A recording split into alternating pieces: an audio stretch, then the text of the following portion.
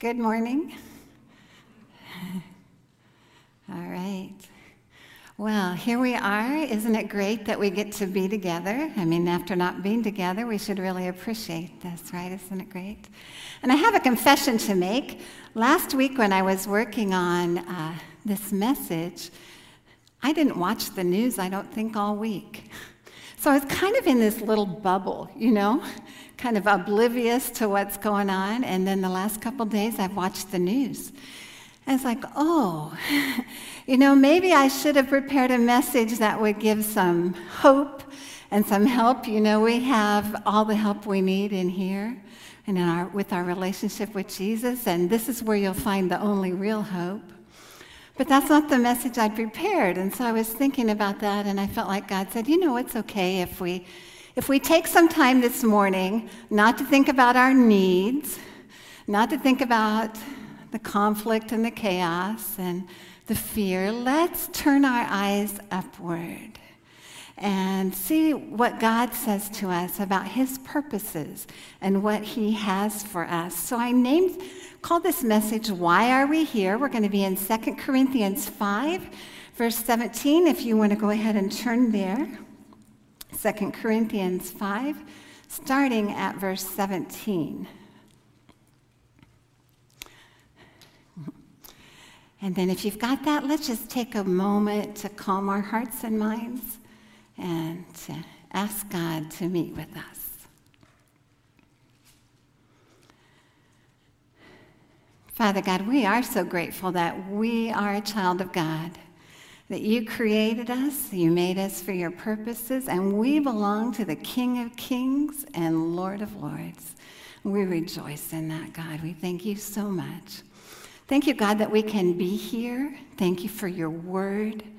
Lord, you said that your word is living and active, that it is powerful and accomplishes great results. And so, Lord, we're here this morning as if we're sitting at your feet and saying to you, Jesus, we can't understand what you're saying to us unless you open our ears to hear, unless you give us understanding by the power of your Spirit, unless you stir our hearts. We'll leave here unchanged. But your promise is that your word is active and powerful, and we want to see that in our lives, God, this morning as you speak to us. Thank you, God. Thank you for Jesus, through whom we have this relationship with you and can actually hear your voice through your word. In your name we pray. Amen. All right, well, the main point, I'm just going to go right to the main point, okay? The main point of this message is we are Christ's ambassadors. I'm going to start reading. We'll just read this little section, start reading in verse 17. Therefore, if anyone is in Christ, he is a new creation. The old has passed away, behold, the new has come. All this is from God, who through Christ reconciled us to himself and gave us the ministry of reconciliation. That is, in Christ, God was reconciling the world to himself, not counting their trespasses against them, and entrusting to us the message of reconciliation. Therefore, we are ambassadors for Christ, God making his appeal through us. We implore you on behalf of Christ, be reconciled to God. For our sake, he made him to be sin, who knew no sin, so that in him we might become the righteousness of God.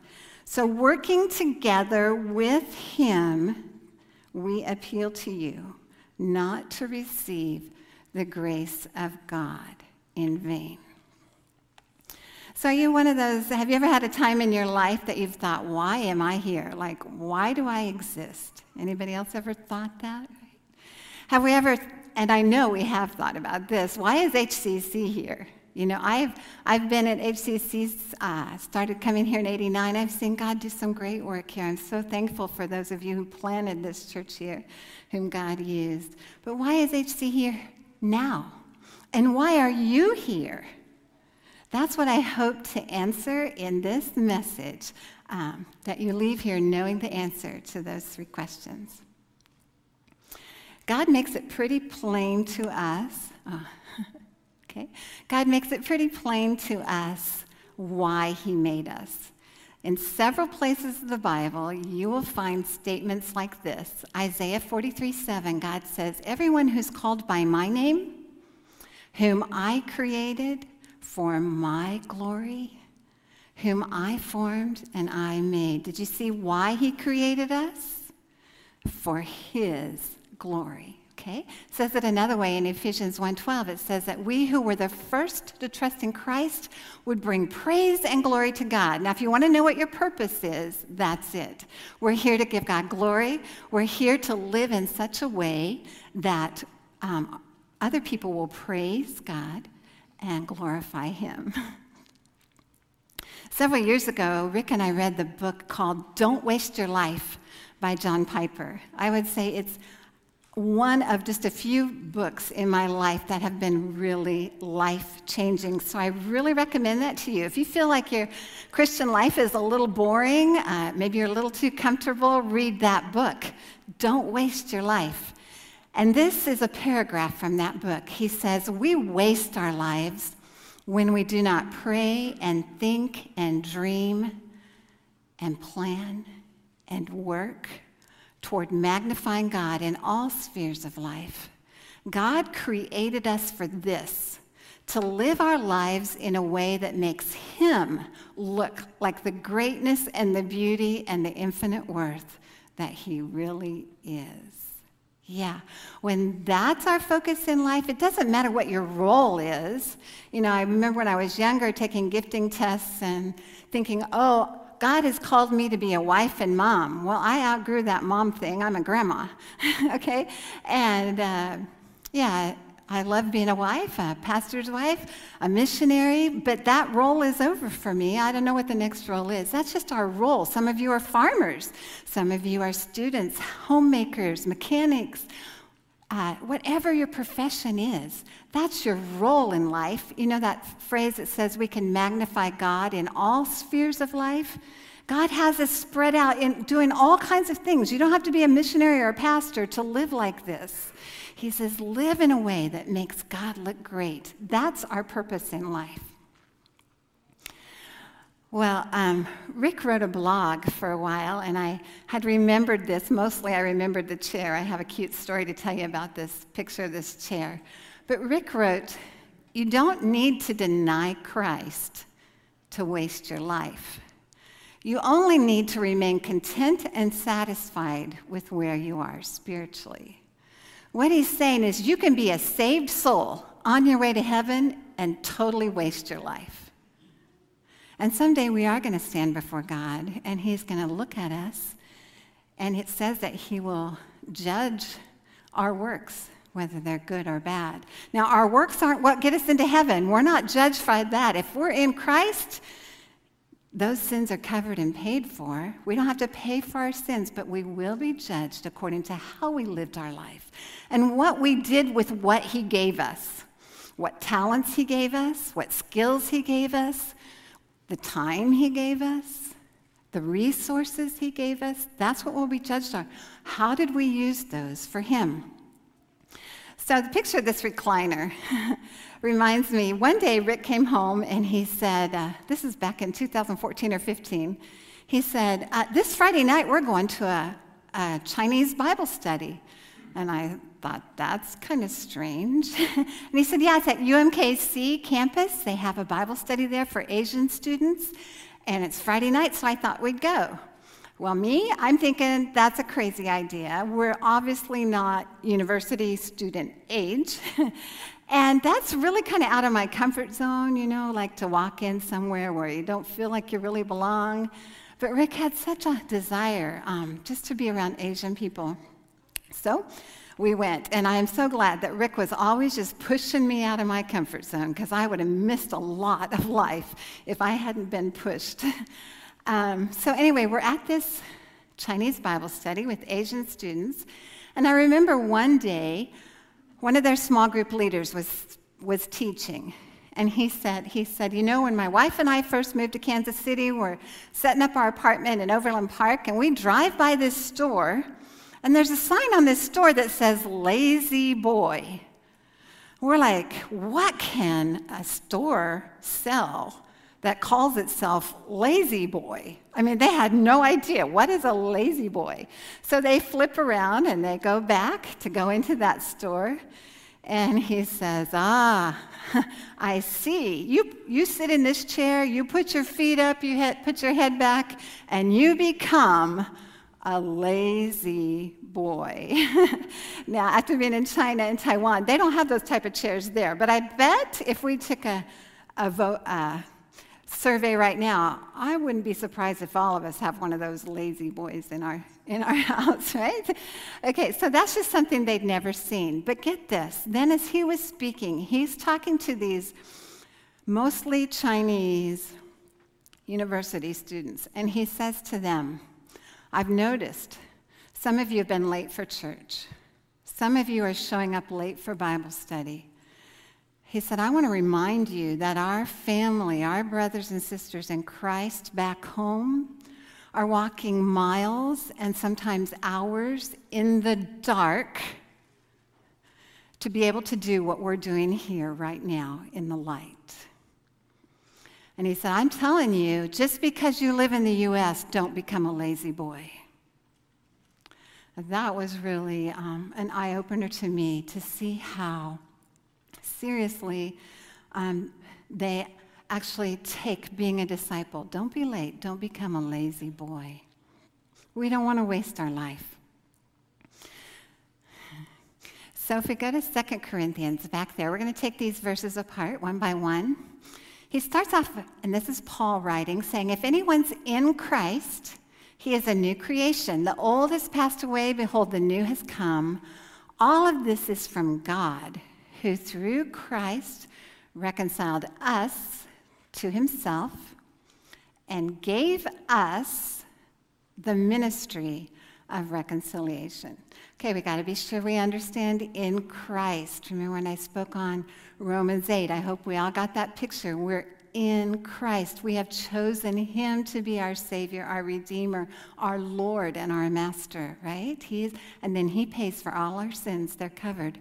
If that's you, that means you're a new person. Now, I remember when that happened to me and how I felt a change inside of my heart. But I realize many of you, and my children included, grew up in church and grew up as a Christian, and maybe you didn't really understand or feel that newness in your heart. But let me tell you another way to look at it. You are a different person. You're not like people who don't have Christ. The inside of you is different. You have different motivations, you have different goals, you have different purposes, you have different values. When we are in Christ, we are different from those who don't know Christ. So he's talking to us. We're this new creation. And he said, remember, God did this. God reached out to us to reconcile us to himself. Christianity is the only religion where God reaches out to people and draws them to himself. Every other religion, you have to work hard to figure out how to please your God. But our God, he reaches out to us. He paid for our sins at the extreme sacrifice of his Son. So he says, remember, God did this for us. So he's giving us the ministry of reconciliation. In the next verse, in Christ, God was reconciling the world to himself. Now he said that twice. I'm a mom. I know if I say something more than once, it's kind of important, right? I want them to hear it. So in case you missed it the first time, Paul repeats himself. He said, God did this. He was reconciling the world to himself. And this is how he did it. Not counting their trespasses against them. So, he's entrusted to us. He's trusting us is a better way to say it. He's trusting us. He's trusting you now to go and tell people about this message of reconciliation, of God wanting to make peace with man and be in harmony with us. Therefore, Paul says, we are ambassadors for Christ. You are an ambassador. Do you realize what a high privilege that is? What a dignified privilege that is? What an honor that is? that we are ambassadors of the King of Kings and Lord of all Lords. And God makes his appeal through us. God is wanting to reach those who don't know him yet, and he makes that appeal through people like us. He has no other way to do it. They can go worship trees, but trees aren't going to speak to them. God needs us. We implore you on behalf of Christ, be reconciled to God. When Paul uses the word implore, he's saying, I'm begging you. I'm pleading with you. Be reconciled to Christ. And I feel like when I lived in Taiwan, I had a different idea. It became more real to me that I am an ambassador. This picture makes me smile because we clearly stood out in a crowd. We were in South Taiwan and at a city of 1.8 million people, but there were very few Americans. There were 2 other Americans besides us in our English church, but when we would be out shopping or out and about, I can only remember 3 times that we actually saw another American. And I say that to say that we really stood out. We were different. And I loved it, the fact that, as this picture shows, I could find Rick anywhere in a crowd. So Taiwanese are generally not as tall as he and have black hair. So he's a head above everybody else, and his white hair is just glowing. And so I can get lost from him, and he's easy to find. But I was aware, especially when we first got there, how people were watching us. And so it made me be really aware when I stepped outside of my apartment, even on the elevator, even to the security guy at the desk. As soon as I step out of my apartment, I better have my ambassador clothes on. First of all, they know I'm American just from looking at me. And I want to make a good impression, right? I love America. But more than that, I'm an ambassador for Christ. So I'm not the type that can just walk up to a stranger and start a conversation. I have to be pushed a little bit. Rick was really good at that, so I just tried to fall in and, like him. But even just making eye contact with someone and saying good morning or hello. You don't have to have a whole conversation. Just give them a smile. Be friendly. Look for ways to be helpful, kind. That's one way we can be an ambassador. So every morning I would think, okay, before I leave this apartment, make sure I'm ready to represent Christ well. I skipped one. Oh, let's see. But can you find the slide that says we are Christ's ambassadors? There, thank you.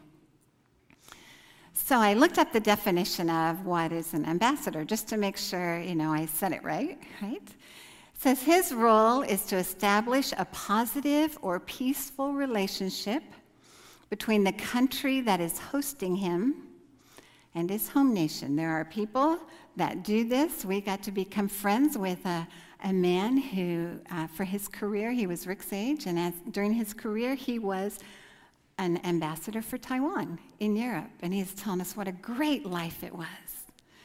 So as ambassadors for Christ, we say, wow, what a great life it is. My citizenship is really in heaven. This life here, it's really temporary. I'm just hanging out for a little bit.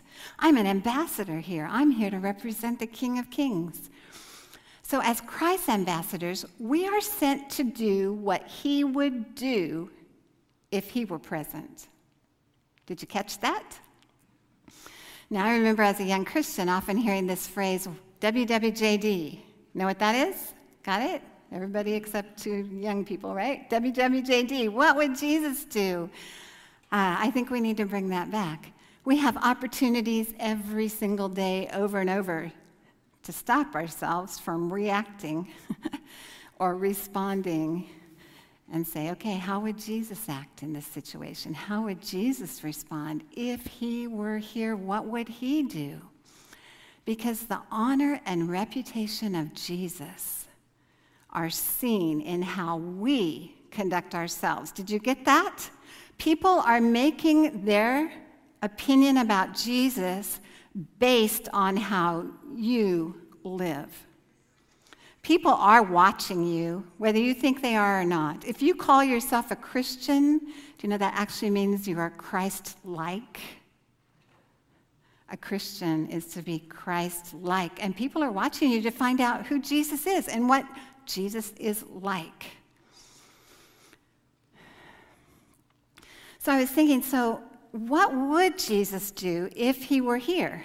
And thought of Luke chapter 4. Jesus goes to the synagogue, and he picks up a scroll, and he reads from this scroll from Isaiah 61, a prophecy about himself. And he read, "The Spirit of the Lord is upon me because he has anointed me to proclaim good news to the poor. He has sent me to proclaim liberty to the captives and recovery of sight to the blind, and to set at liberty those who are oppressed, to proclaim the year of the Lord's favor." That's what Jesus saw as his purpose. And Jesus said to the Father, "As you have sent me, now I'm sending them. I'm sending my disciples." As God sent Jesus to the earth so that people could see what this invisible God looks like, now Jesus went up to heaven where we can't see him, and he says, "Now I'm sending you. People will only know who I am by watching you, listening to you." And so Jesus says, here's what you got to do. Tell the good news. There's plenty of bad news. Let's get focused on the good news, right?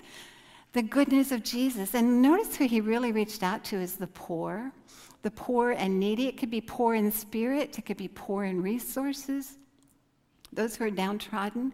Those are the people most likely to listen, let me tell you. They realize they have a need. He said, "Proclaim liberty to the captives." There are people who are captives. They feel like they have no choice in life but where they are, and they feel stuck and miserable. He said, "Recovery of sight to the blind." I think here he's talking spiritually blind. Paul says, "The God of this age has blinded the minds of the unbelievers so that they cannot see the glory of God in Christ Jesus." And Jesus says, "I came to give those people sight so they can see my glory." When people see Jesus,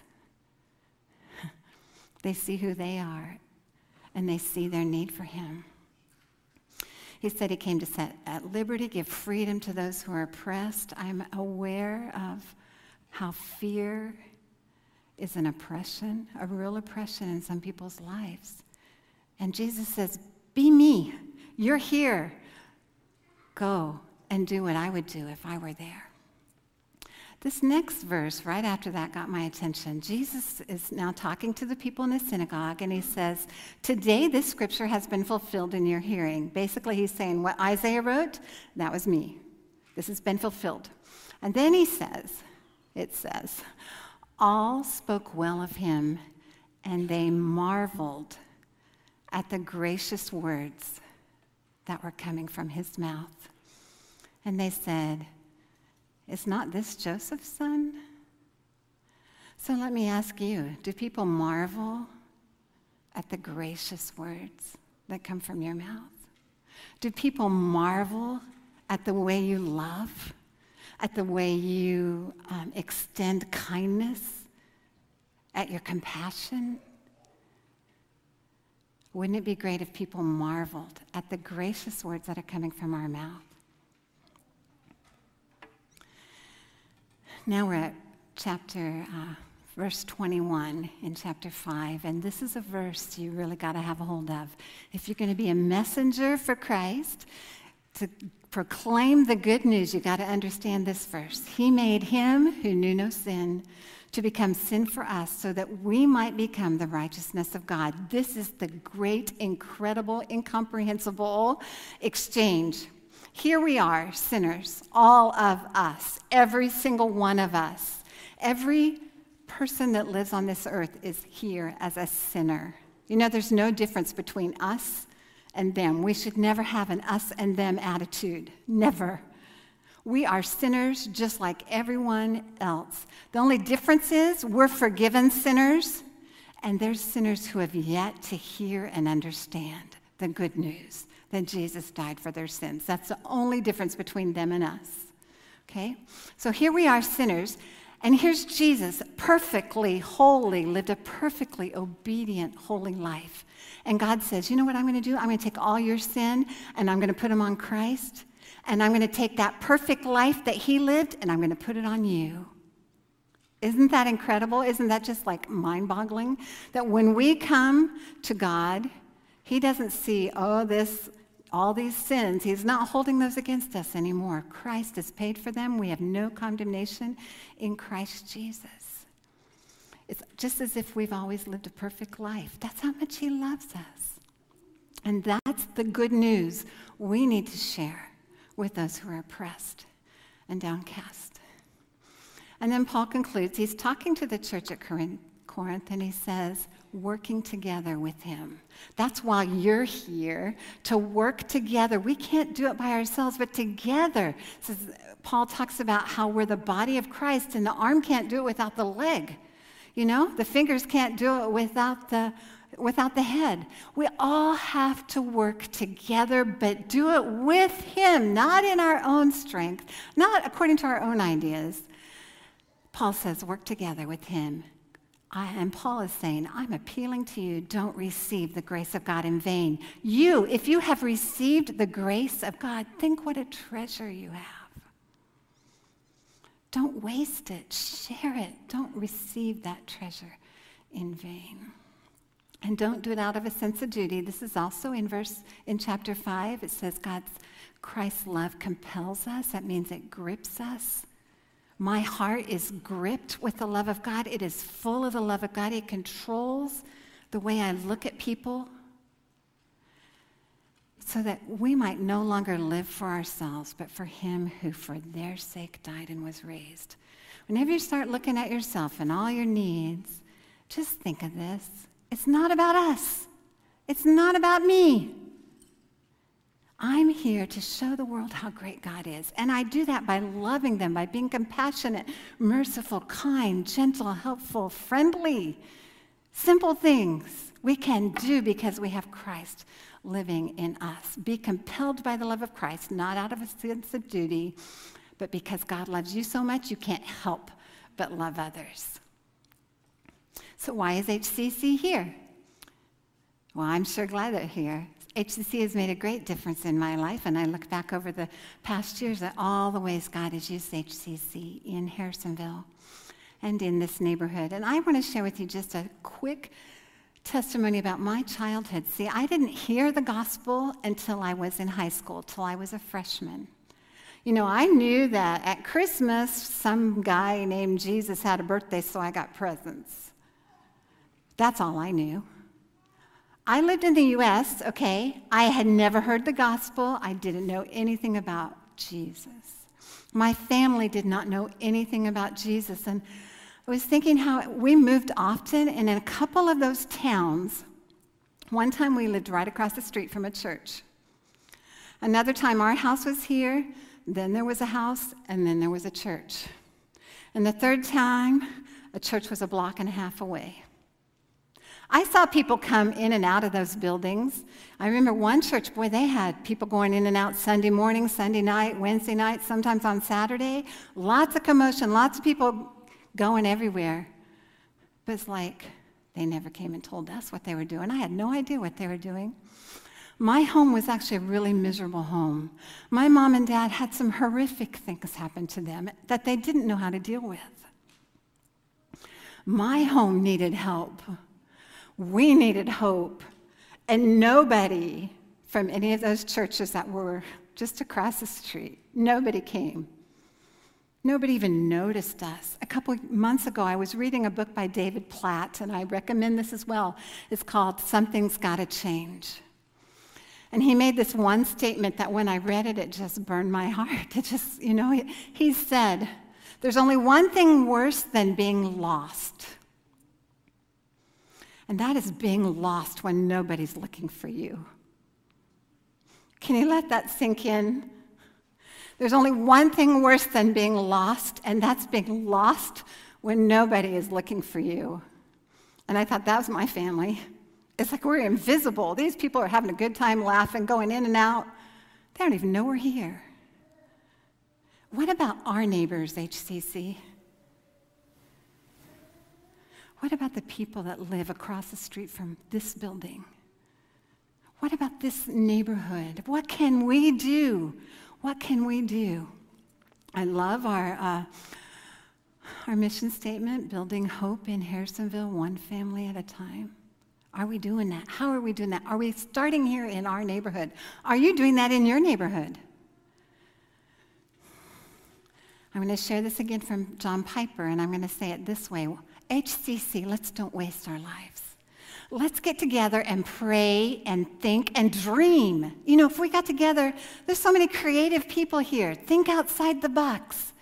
Dream and make plans and work together toward magnifying God wherever we are, in Harrisonville, wherever we work, whoever we're interacting with. Can we live in such a way that we show Jesus, that we show Harrisonville, that we show our neighbors how great Jesus is? Okay, so the 3 questions I asked at the beginning. What is your purpose? Why are you here? To glorify God. Do you remember that? The very first verse, I made you for my glory. Okay, you know why you're here. Get up every morning, say, no matter what I do today, God, show me how to glorify you. The second question, why is HCC here? To glorify God, to show our neighbors and Harrisonville how great God is, right? And why are you here? To work together with Him, all of us together, to proclaim the good news, to show our community how much He loves them. One more word. I've been praying this from Romans 15, 5-7. You know, there's enough conflict and chaos and disunity out in the world. Together, let's just love each other, work like a family. I've been praying that we would be of one heart and one mind, and that all that matters here, we have the one intention of solely glorifying Jesus. That's it. That's our purpose. That's why we're here, individually and as a church. Let's pray.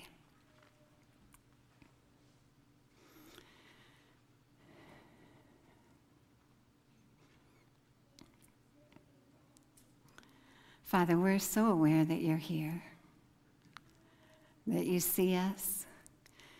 You don't judge us by our appearance, what's going on outside of us. You see in our hearts. And Lord, we want to represent you well. We do not want to give our community and our neighbors a bad opinion of you by the way we react or respond. Lord, I know life is stressful lately, so we need you. We need you by the power of your Holy Spirit to rise up within us and to fill us with the fruit of the Spirit, the love, joy, peace, patience, kindness, goodness, and self-control, that other people will see you in us. We are your ambassadors. Fit us to be a mighty team working together to proclaim your glory.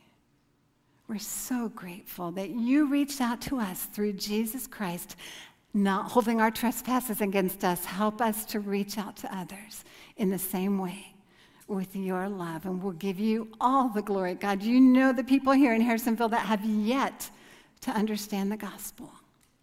We can't assume they've heard. Help us, Jesus, to be bold and step out of our comfort zones to represent you, to build your kingdom. We ask that in your mighty name and for your glory alone. Amen.